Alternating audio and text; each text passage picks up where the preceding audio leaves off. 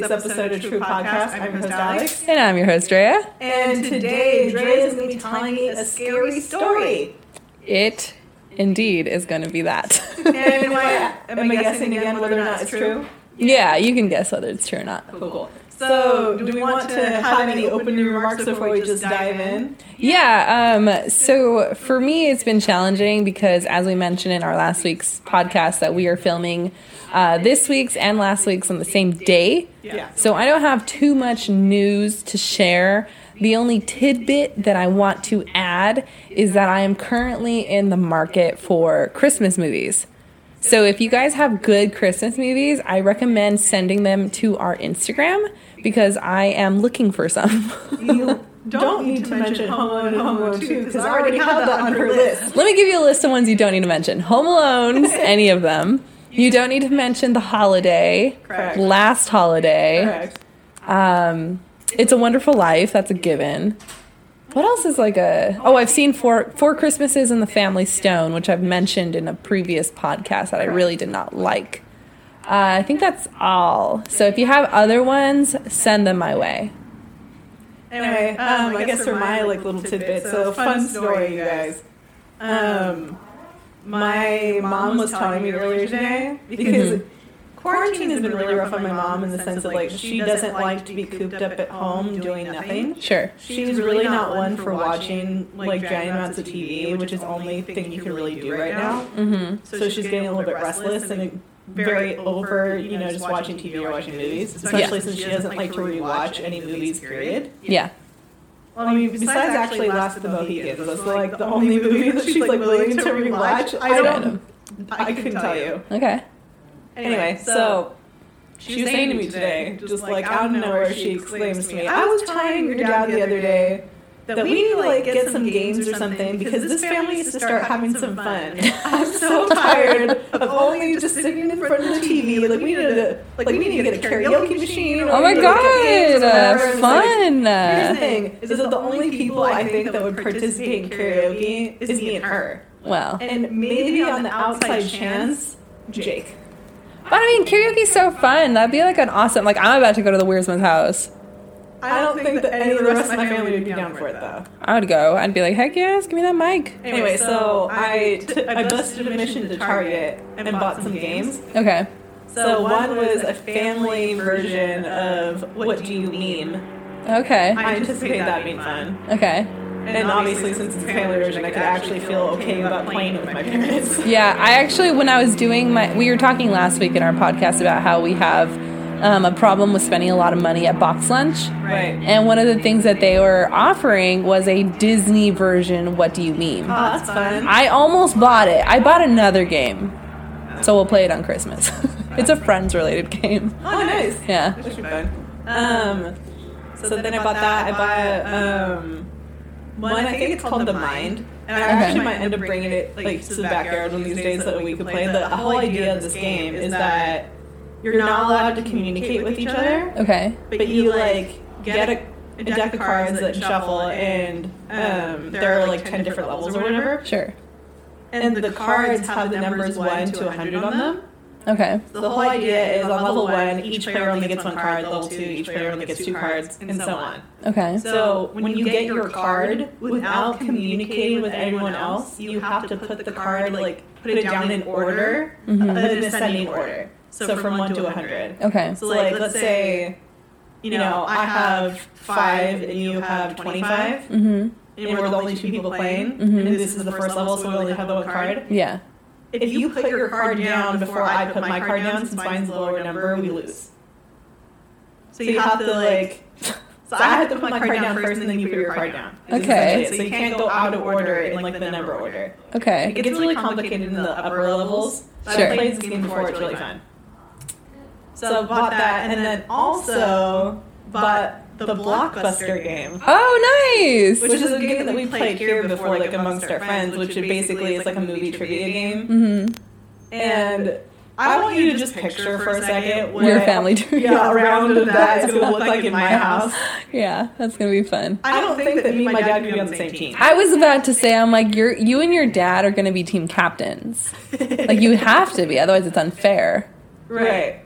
Well, and the thing is that both my brothers would probably be pretty good at this game as well. Mm-hmm. My sisters, I don't think as much. Mm-hmm. My mom, no, not at all. For sure. She's around all these movies and we're watching them, but she just isn't paying attention to them. Sure. So it's about to be a battle royale at the Wiersma house when we play Blockbuster tomorrow. That's going to be fun.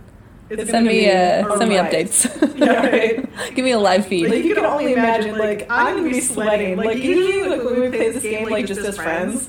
It's casual. Yeah, I'm not really, like, worried about it too much. Yeah. But, like, going toe-to-toe with my dad, I'll sweat it. Yeah, your dad's a good one. Yeah, but anyway, so that's my little update, is that my mom has demanded that we start having fun. Well, that's good. That's a good thing to demand. I mean, I'm trying to go over to your house now. I'm like, where's my invite? I think that she's the only one who's just like, this is not fun. Because me and my dad, like, we like watching TV and movies. So, like, there's nothing wrong with that for us. Whereas for her, she's like, I don't want to do this anymore. So, I think it's fun. Anyway, get to your scary story. Okay, so kind of like we did in season 1 in the episode, Don't Listen to This at Night, I'm going to be reading Alex a scary story. We are going to be dissecting it, and then ultimately she will determine whether it is real or false, or like fake, whatever. Right. So if you guys don't like scary stories, maybe not the podcast for you, but if you do, get ready. that was my best imitation at like a scary voice. Also, a disclaimer, I am undiagnosed dyslexic, so my reading isn't that great. All right, here we go. Let's get into it. Okay. The cracked, gray structure stood like a monument before them, separated from the off-road only by a chain-link fence. Fence? You know, I was just thinking, like, you're trying to read it in some kind of voice, too. Fence. Ah, Lord. Chain-link fence. All right. You want me to read it normal? I'm trying to add to the atmosphere. Okay, go for it. All right. Scattering. Scattering pockets of moonlight over the foursome, swaying against each other with inebriation. 3 fraternity boys and the one girl they could find had the balls to come up with them to this place. Ugh, I hate that sentence. They could find. Yeah, I mean, I hate that sentence. It's just everything about it is just. Ugh. Well, okay, go for it. Okay. Stood agape? Is that a word? Yes, it is. Agape? What does that mean? So, like, open. Like, wide open. Okay, I'm sorry. Stood agape before it, like they couldn't believe their feet had brought them so far away from their campus parties and city lights. Don't you think someone still owns this place? The girl asked them. Her name was Allison, a freckled brunette, and to be fair, she was drunk too. But she wasn't stupid. It's still like a private property or something, and they could be security here. We don't know about that. Those are quotations in case it wasn't understood. Yeah, got it. Thanks. Okay. Here? Reported Lance with a snort and laughter.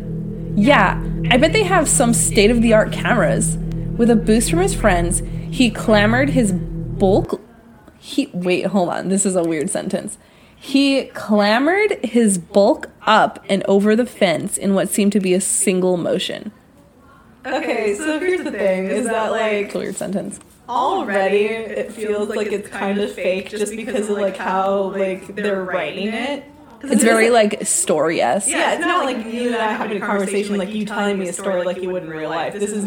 It sounds like a story, so I think it might be a little bit difficult to tell down the line whether or not it's real because of how they're rating it. Yeah, but it also could be, like, you know, everyone has a different way of expressing themselves.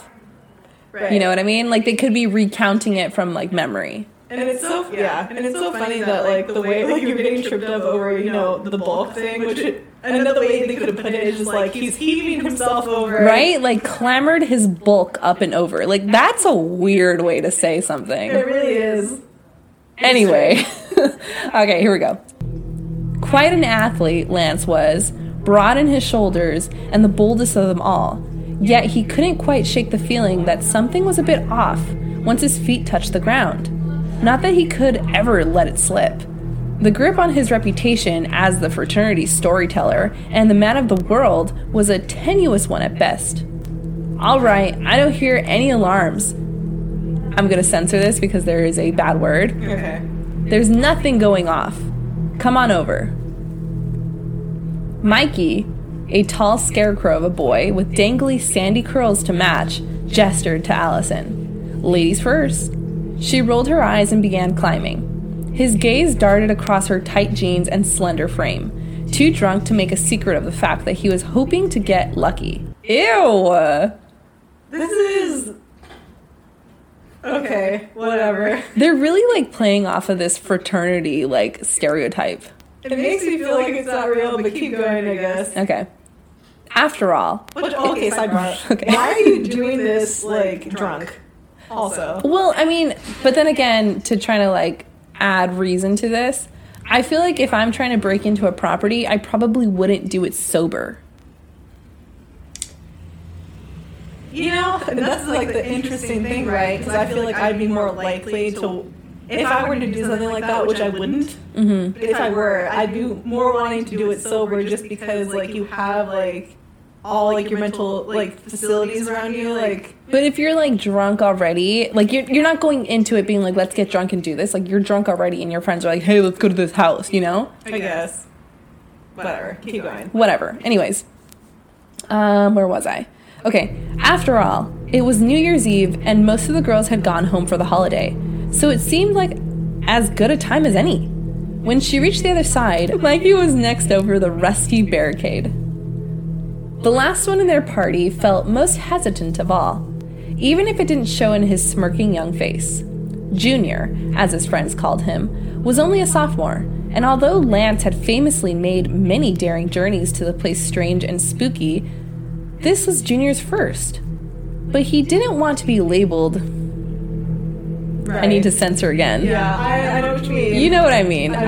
So he shrugged off the feeling of uncertainty and made his way over the chain link fence just in time for Lance to begin weaving one of those grandiose tales.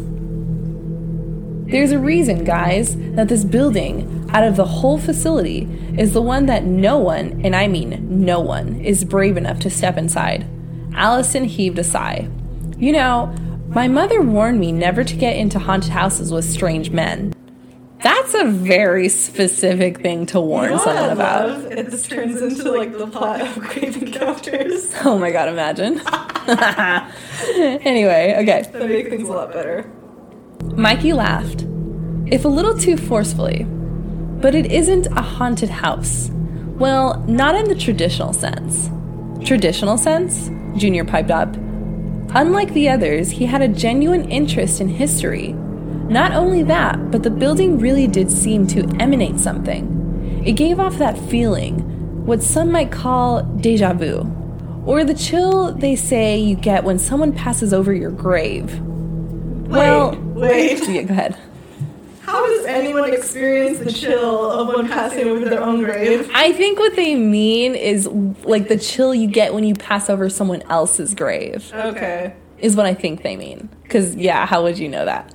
Okay. Like, I don't feel like that's a thing. I feel like maybe the chill you get when you almost die. Yeah. Like a near-death experience. Which I can't say that I've had any near-death experiences. I have, so I understand it. Okay, go for it. Okay. Well, it was a house of sorts. Somebody lived there, but just one man. One single, solitary, mysterious man. Oh God, Allison was less than impressed. Was he an axe murderer? Did he eat people? I went to summer camp. These aren't news stories. She went to summer camp. Wow. I actually really like that sentence. Like the whole, like, okay, like, you know, like you're trying to scare me. Like, I feel like I would say something like that. You know, I feel like whenever I was in summer camp, I wasn't hearing scary stories, but maybe that's because I only went to Christian summer camps. That's 100% the reason. But tell you what, I learned how to shuffle, like, the bridge on a deck of cards. Oh, that's cute. I had to teach people how to do that. So I never. That's one thing I got for summer camp. Here's the thing: I never went to like a stay over summer camp. I went to like a day summer camp. Oh, okay. But I was a counselor, like a camp counselor at a summer camp as an adult. Well, not as an adult, like as a college. It was a tennis summer camp, right? Yeah. Yeah. But it was like a live-in, and let me tell you, it was the full-on experience of like a teenage summer camp. Like there was romance, there were people hooking up, like myself included. Like it was full-on. Interesting. Anyway, let's move on. Right. That's for another podcast. Brian, if you're out there, I hope you're doing well. He is. He has a kid and family. He's doing great. Anyway, I digress. Where was I? La la la, these aren't news stories. Look at this. This shack, I guess. It's a piece of hallway off an outbuilding they cut off from the rest of the hospital. And you notice anything else? He waved his impressive wingspan around the facade of the building with a dramatic flair. Wingspan? I don't know. I'm reading the story. I can't give you context here. Okay. It says impressive wingspan. I guess like having long arms is impressive. I know what it means, but I think it's an interesting way to say it. I mean, this whole story is written very interestingly. Yeah, it's pretty weird. Anyway, this is like someone in like a creative writing major who like posted the story or something. Like beginning in creative writing. Yeah. Never like written the story before. This is it. Anyway, keep going. No shade. Okay. You know there was a fire here in 74. Mikey shrugged. Yeah, the whole place burned down. The hospital had to close. They wouldn't have had a patient in here, and if there was, they would have... Junior wanted to add something of his own, but his voice trailed off as his eyes were drawn to the outside walls of the chipped cement home. For lack of a better term. Another time out. Okay, sure. This really can't turn into the Plug Grave Encounters, because it's kind of like, well, I mean, Grave Encounters was at a mental hospital, but this is at a hospital. You're right. I mean, they haven't disclosed what kind of hospital it's been. Hey. Okay. Chip cement home. It wasn't scorched or fallen down in blackened beams leaned against each other like the rest of the structures in the hospital. It was unsullied. It almost seemed pristine by comparison. Lance lowered his voice and let the eerie feeling set in. Why would they lock one man in here alone when there were all manner of sick and crazy people to house him with? It's an asylum. And why is it still standing here, completely untouched, while the rest of the hospital crumbled down all around it? He leaned back nonchalantly against an old tree trunk, satisfied with himself, and began to speak in a slow monotone. I see windows, boarded up, sure, but they're here. But what I don't see... A door, Mikey said breathlessly. He had spotted something. He was sure of it. Is that a door? Guys, look. It was hard to tell, even with a good amount of light shining down on them. And like any good millennials... I'm sorry.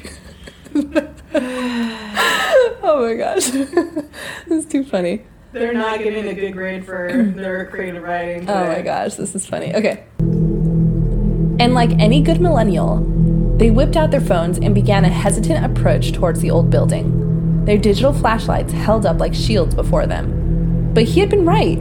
The shape Mikey had been gesturing to did seem like the size and outline of a door. And yet it had been perfectly painted over. No, more like sealed over. Long ago, and was the same color as the rest. But as he did... Oh, I'm so sorry. But as he slid his nimble fingers over the surface, dust and grime notwithstanding, he could feel its frame. The rest of the adventuring party followed suit, save for Lance, who kept his distance back at the trees. Maybe it was all his previous journeys out to haunted houses, or just the melodrama he had bumbled below the surface of his legends. But something felt wrong about this place in his bones. Allison was more enthusiastic, more brave even. She turned eagerly back in confirmation. He's right, there's a door here, and look. She gestured to one other curious feature. That after a bit of probing and close examination revealed itself. The door had a narrow hole right in the center of it, like a mail slot. She knocked, and behind it, the hollow space rattled back at her.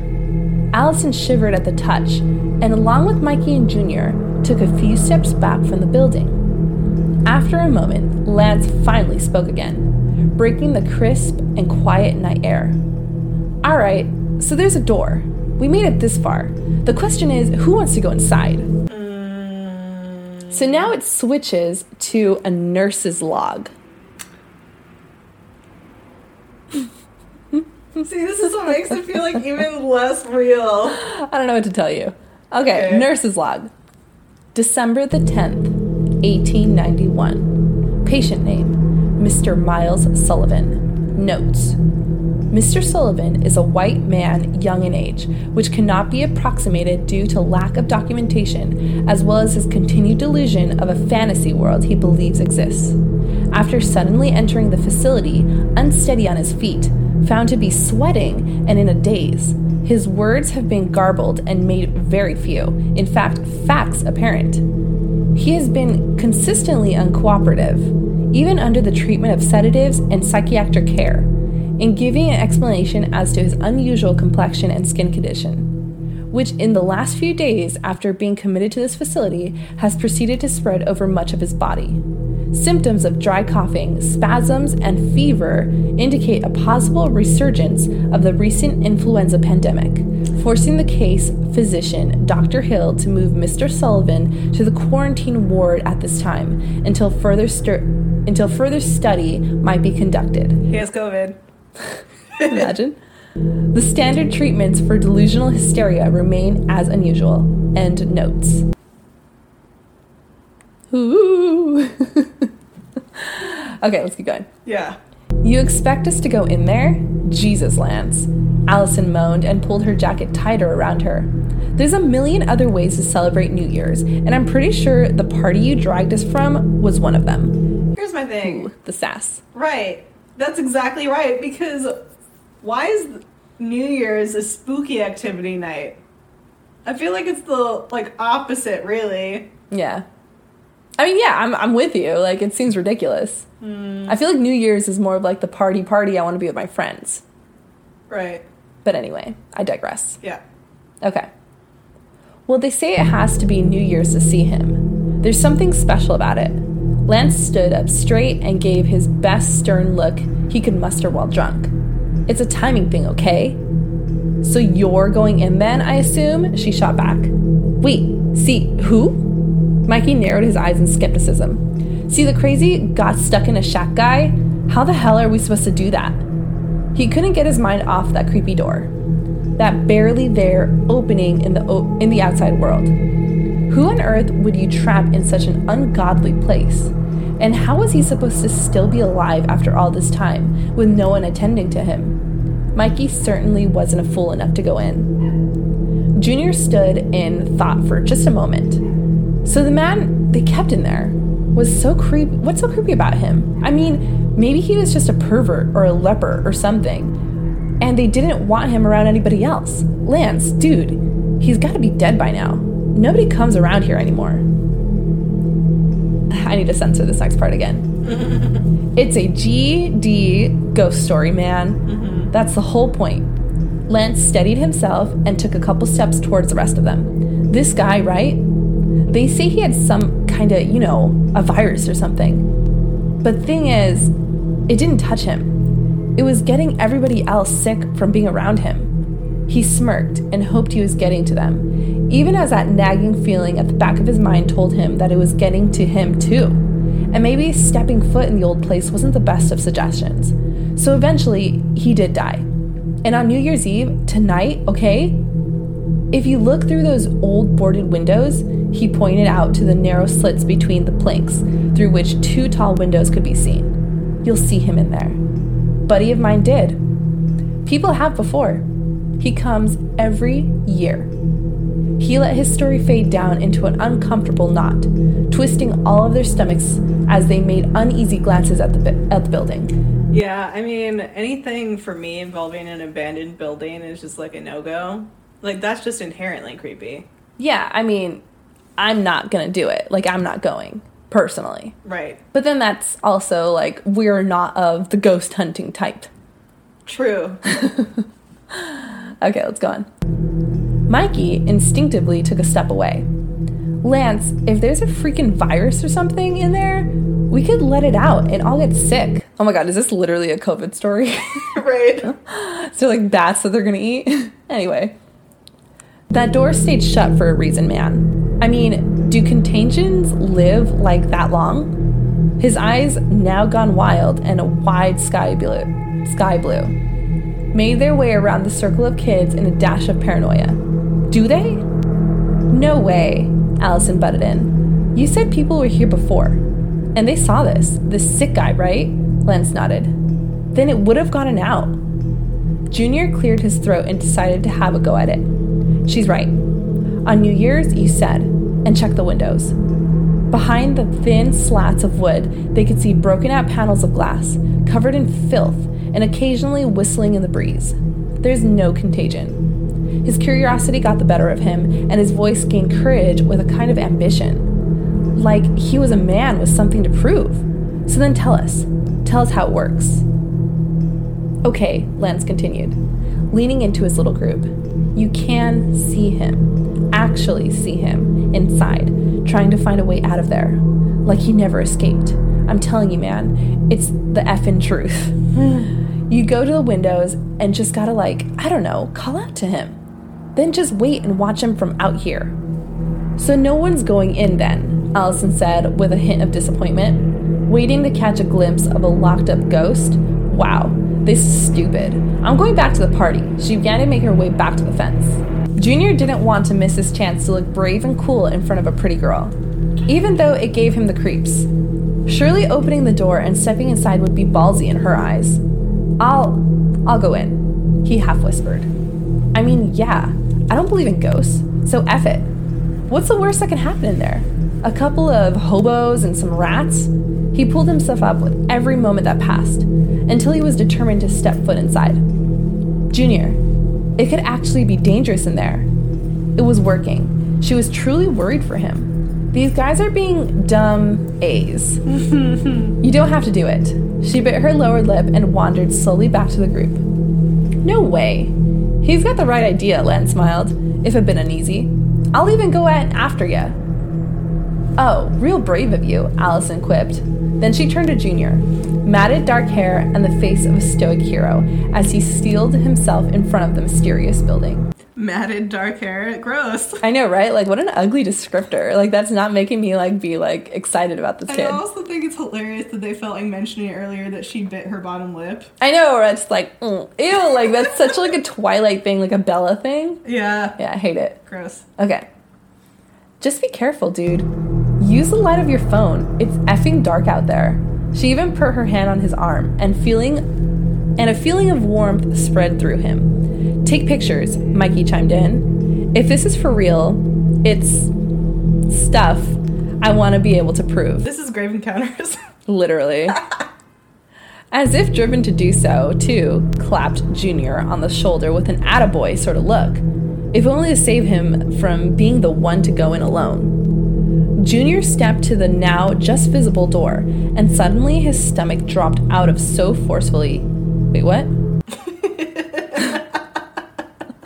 And suddenly his stomach dropped out so forcefully he felt sick, and not just from the booze. Something emanated from this place, and it felt like another world he was edging towards, though he wasn't sure it was evil. A crazy plague man, out of time, alone in his shack. The hairs on the back of his neck stood on end like the air was pure electricity, but all the same, he wasn't one to go back on his word, and he was more than ready to find out. It took some prying, and he had to remove his gloves just to get his nails in beneath the coat of paint and bit of lacquer haphazardly dashed across the door. But finally he had it open. With his flashlight app on, and a final glance back at his friends, he slowly entered the dingy one-room shack, and suddenly a chill ran through him as his sneakers trudged unsurely across the threshold. Dang it, I made that whole paragraph almost until the end when I messed up. At first, Junior was fairly overwhelmed by what he saw inside. It was dirty, sparsely furnished den of sorts, and seemed long abandoned from what he saw by the light of his phone. Based on the leftmost wall, he saw where it might have been once attached to the rest of the hospital, and as he went over to investigate, he discovered loose boards under his feet. Looking around unsurely, he knelt down to knock at the hollow space, and then pried a plank up. Junior didn't know why, but it seemed cozy. There was like an actual home down there, a place where you might lay your head. It was a little cubby, sort of a hidey hole, just big enough for someone to huddle inside. Plus, it seemed that no one had ever found it before. But the wood... hidey hole? Yeah, a homey hidey hole. A cozy hidey hole. Don't you just love being in enclosed spaces right? like that? Yeah, I totally feel comforted by this, dirty, dank area I just found. Anyways. Plus, it seemed that no one else had found it before. But the wood held a lot stronger than he anticipated, and with a great snap, a chunk suddenly broke off into his hands and sent him backwards. Tripping over the boards with the sound of a crunch from his phone echoed off the walls before he landed on his back. Nurse log. December the 21st. Patient name, Mr. Miles Sullivan. Notes. Mr. Sullivan's health has declined sharply, given his repeated refusal of medications, and as of today, he has entered a semi-catatonic state. Dr. Hill suggests a form of psychiatric examination and has consulted with doctors Waring and Ebb in an attempt to further study these curious traits. The rash, seemingly bilious in nature, continues to spread. It is feared that the poor man may not live to see the new year. Considering his rather deplorable circumstances, and feared even more so that he has the cause of an unusual number of off deaths in the same quarantine hall he has been placed in. Indeed, the patient, when on occasion he speaks, seems to wish himself dead, and expresses the complete lack of understanding in regards of the deaths of his fellow patients. He had hoped that despite no one coming forward as of yet, as it's nearing Christmas time, some family might come to inquire about Mr. Sullivan before he stopped communicating completely. However, amidst his rantings, he insists that his companions were in fact the ones who constrained him to the institution in the first place. End notes. His friends committed him? I'm sure. Then. His family probably committed him because they were just like, I'm not trying to get this rash this boy has. All right. Junior pulled himself into a semi-consciousness and found himself in a strange new environment. Wait, so he knocked himself out by prying loose that... I mean, it did say he fell back, so he probably knocked his head or something. Okay. New environment. Sharp and bright as he allowed his eyes to adjust. He hit the back of his head and upon the pillow what felt like a matted blood clot in his hair. They must have taken him to the urgent care or something. It was like a dream, and the room he was in swam before his vision in a haze of white and gray. Did they give him medicine? He itched like hell. He tried getting up, only to find himself, to his horror, in rubber brown restraints, strapped to a gurney. Frantically, he looked around him. Rows of beds, cleanly dressed with white linen and empty. Nothing. No one. He cried out in frustration. Hello? Hello? Please, can someone tell me where I am? His pleas were met only with silence. He saw that he was in a strange dressing gown, also white, and wondered what they had done with his clothes. His friends, with anything as far as he was concerned. Did he time travel? I think that maybe he's having a vision as to what this Mr. Sullivan went through, is my assuming. He had nearly resigned himself to just laying there and going back to sleep when footsteps approached. Lifting his head, Junior could see two doctors in suits and bow ties. One of them was wearing gloves, and a nurse in a large, heavy apron and good distance away from him seemingly watched him and remarked to one another. They stayed quiet, away from him, and kept glancing over nervously before continuing to talk in hushed tones. Please, Junior demanded, please just tell me what's happening. The nurse gave him a stance look of concern. They continued conferring with their colleagues, who seemed to ignore him entirely. They began walking away. No, don't. You have to help me. His heart thumped wildly in his chest as he lay back, staring at the cold white ceiling as he struggled to hang into consciousness. Allison was the first in the group to stand up from their seated half circle and look at her phone. He's been in there a while, guys. Somebody needs to go check that he's okay. I thought I heard a noise. Are you kidding? He's just trying to spook us, Lance said, his voice filled with false bravado. I bet any second. Mikey jumped to his feet. Wait, look, I see something. He craned his long neck for a better view before the wooden slats. I know, right? His long neck. He's Mr. Fantastic. I know, right? He's just stretching his neck real fast. Junior, Allison ventured. I think it's him, thank God. Junior was sedated. The nurse had injected him behind a veil of plastic sheeting, and by now he had utterly no idea where he was at. The two doctors, both now heavily weighed down by the gown-like garments and surgical gloves, said through heavy rubber masks, "This is the second time, and I haven't the slightest inclination as to how he got out.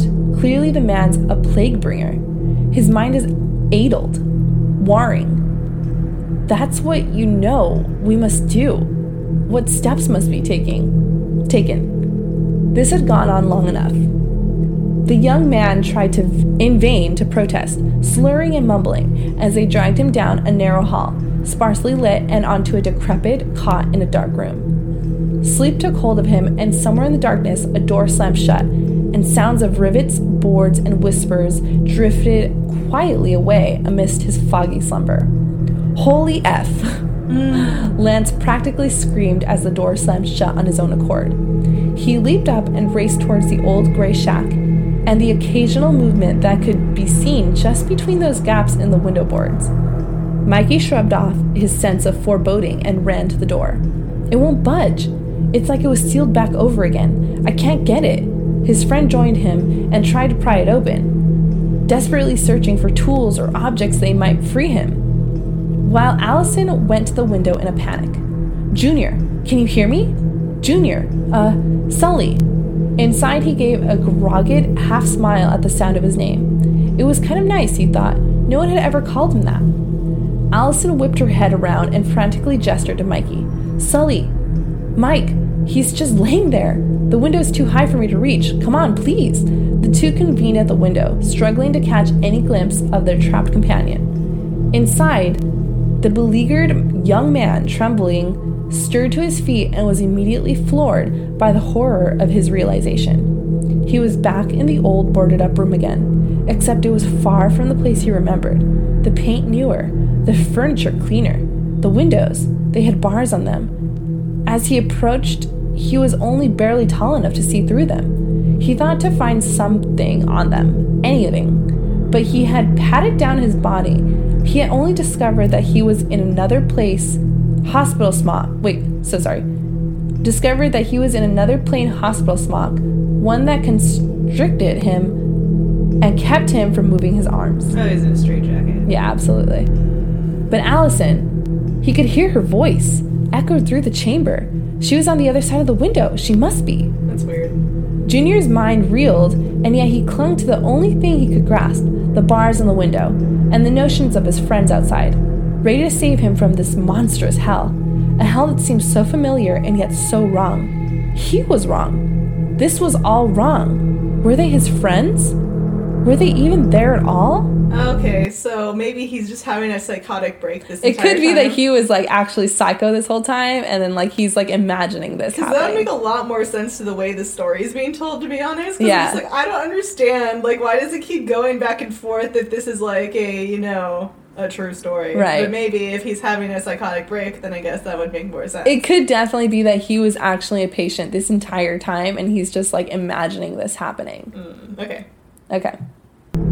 He fought hard against a growing delirium. The faint sound of fireworks going off in the distance hardly served to deter Allison, who was hoisted up, wobbling, by Mikey and Lance as she took care not to cut herself reaching through the long, ruined windows in one of the few holes big enough for her to get her arm through.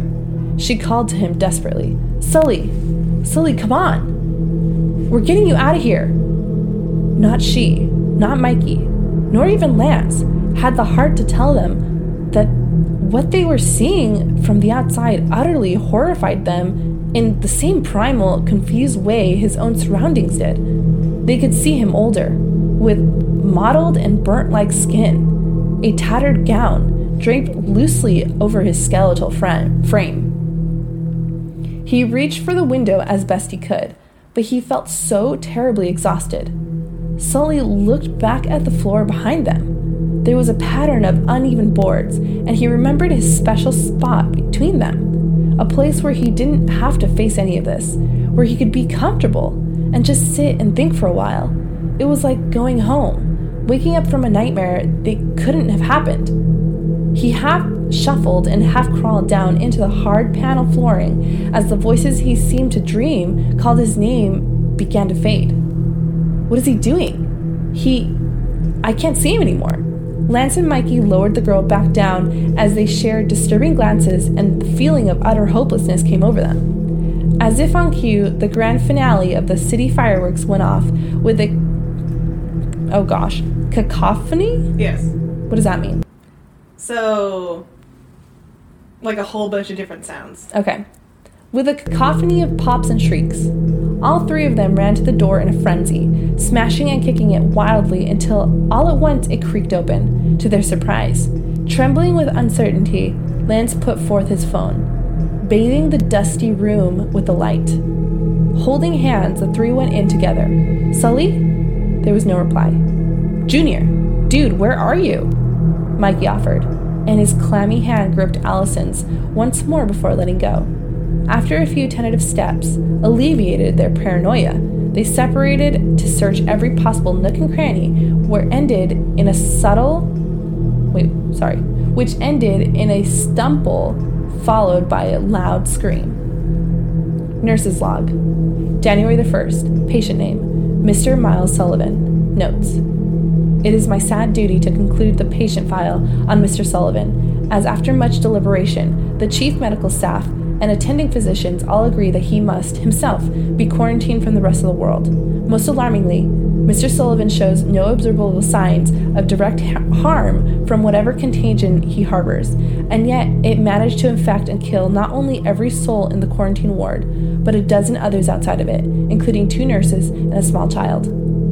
If this is indeed a variation of the Asiatic flu disaster, then inhumane as it may seem, it appears that there is no other option for this unfortunate man than to seal him away in a storage outbuilding for fear of greater epidemic. In accordance with virulent disease protocol, this institution and its staff will do their best to accommodate food and drinking water for this man, until such time as he cannot or will not cooperate. His remaining personal effects incinerated to destroy contagion were as follows: 1 pair Levi Strauss denim trousers, 1 oddly colorful linen shirt, 1 pair laced shoes, 1 woolen button jacket, 1 pair socks, and 1 glass device, possibly a type of mirror or photographic cartridge. Thoroughly dashed to pieces when Mr. Sullivan was admitted. This is the final status report on patient Miles Sullivan, 1 year of our Lord, 1892. End notes. 1892? 1892. So... did he time travel? I don't know. I mean, I'm reading this with you. I haven't read this prior. Okay. Allison recoiled in horror as she found herself half fallen into a small cubbyhole of sorts, seated snugly beneath the floorboards, containing a single human skeleton in a tattered old gown curled awkwardly in the fetal position and resting just against her leg. That's literally the end of the story. Well, I'm going to say that it's fake. It is. I mean, very obviously it's fake. Right. But, I mean, it's confusing, to say the least. I think that they're trying to get you to believe that he time traveled accidentally. Do you think that he time traveled, or do you think that he was a figment of their imagination the whole time? Because they called him Sully, and the patient's name was Miles Sullivan. Well, yeah, so there's that connection, but then, like, they read off, like, his effects that he was admitted with. Right. And with, like, the glass, you know... oh, it could be a phone? Photographic, yeah. Oh. So, and the oddly colorful shirt and, you know, denim Levi Strauss jeans and whatever, and, like, lace shoes. Like, that sounds like he time traveled on You're accident. right, yeah, he definitely could have accidentally time traveled. And, like, ultimately, like, maybe, like, the reason they thought he was crazy is because he was like, where am I? I don't belong here. This is this. Right. And, like, the epidemic he could have been giving people were just, like, normal, like, cold virus germs that he had from, like, the future. Exactly. Interesting. I mean, I don't know anything about a rash, but... right. Yeah, I mean, obviously it's fake, but it is interesting when you think about it in that light, that, like, he just brought future stuff to the past. Yeah. Interesting. Well, that's our story, and I'll tell you the title of it I did just kind of, it is on Creepypasta again for lack of more research I should have done next week. I'll do a little bit more. I just did a random story, and this one is called The Displaced Man. So yeah, that goes to your point. You're right. Yeah, he's definitely time traveling on us. Yeah, absolutely. Anyway, so that is, it's a pretty simple podcast this week. It was just like sharing this story. Do you have any last comments, Alex? Well, that was definitely a wild ride that I had to concentrate during the story to like grasp the whole thing. But yeah, I had to concentrate too. It was hard to read. There was weird sentences. Yeah. I mean, it was very clearly fake. Yeah, definitely clearly fake. I think next week I'm going to conjure up a real story, or not next week, but next time we do this, I'm going to conjure up a real story for you, just because we've had a few fake ones thus far. All right, that's fine. All right. Close us out, Alex. Well, thank you for listening in. This is the last one we'll be in the same outfit in. Yeah, we'll actually have some new updates, like life updates, the next time we speak to you. So, see you next time, I guess. See you guys.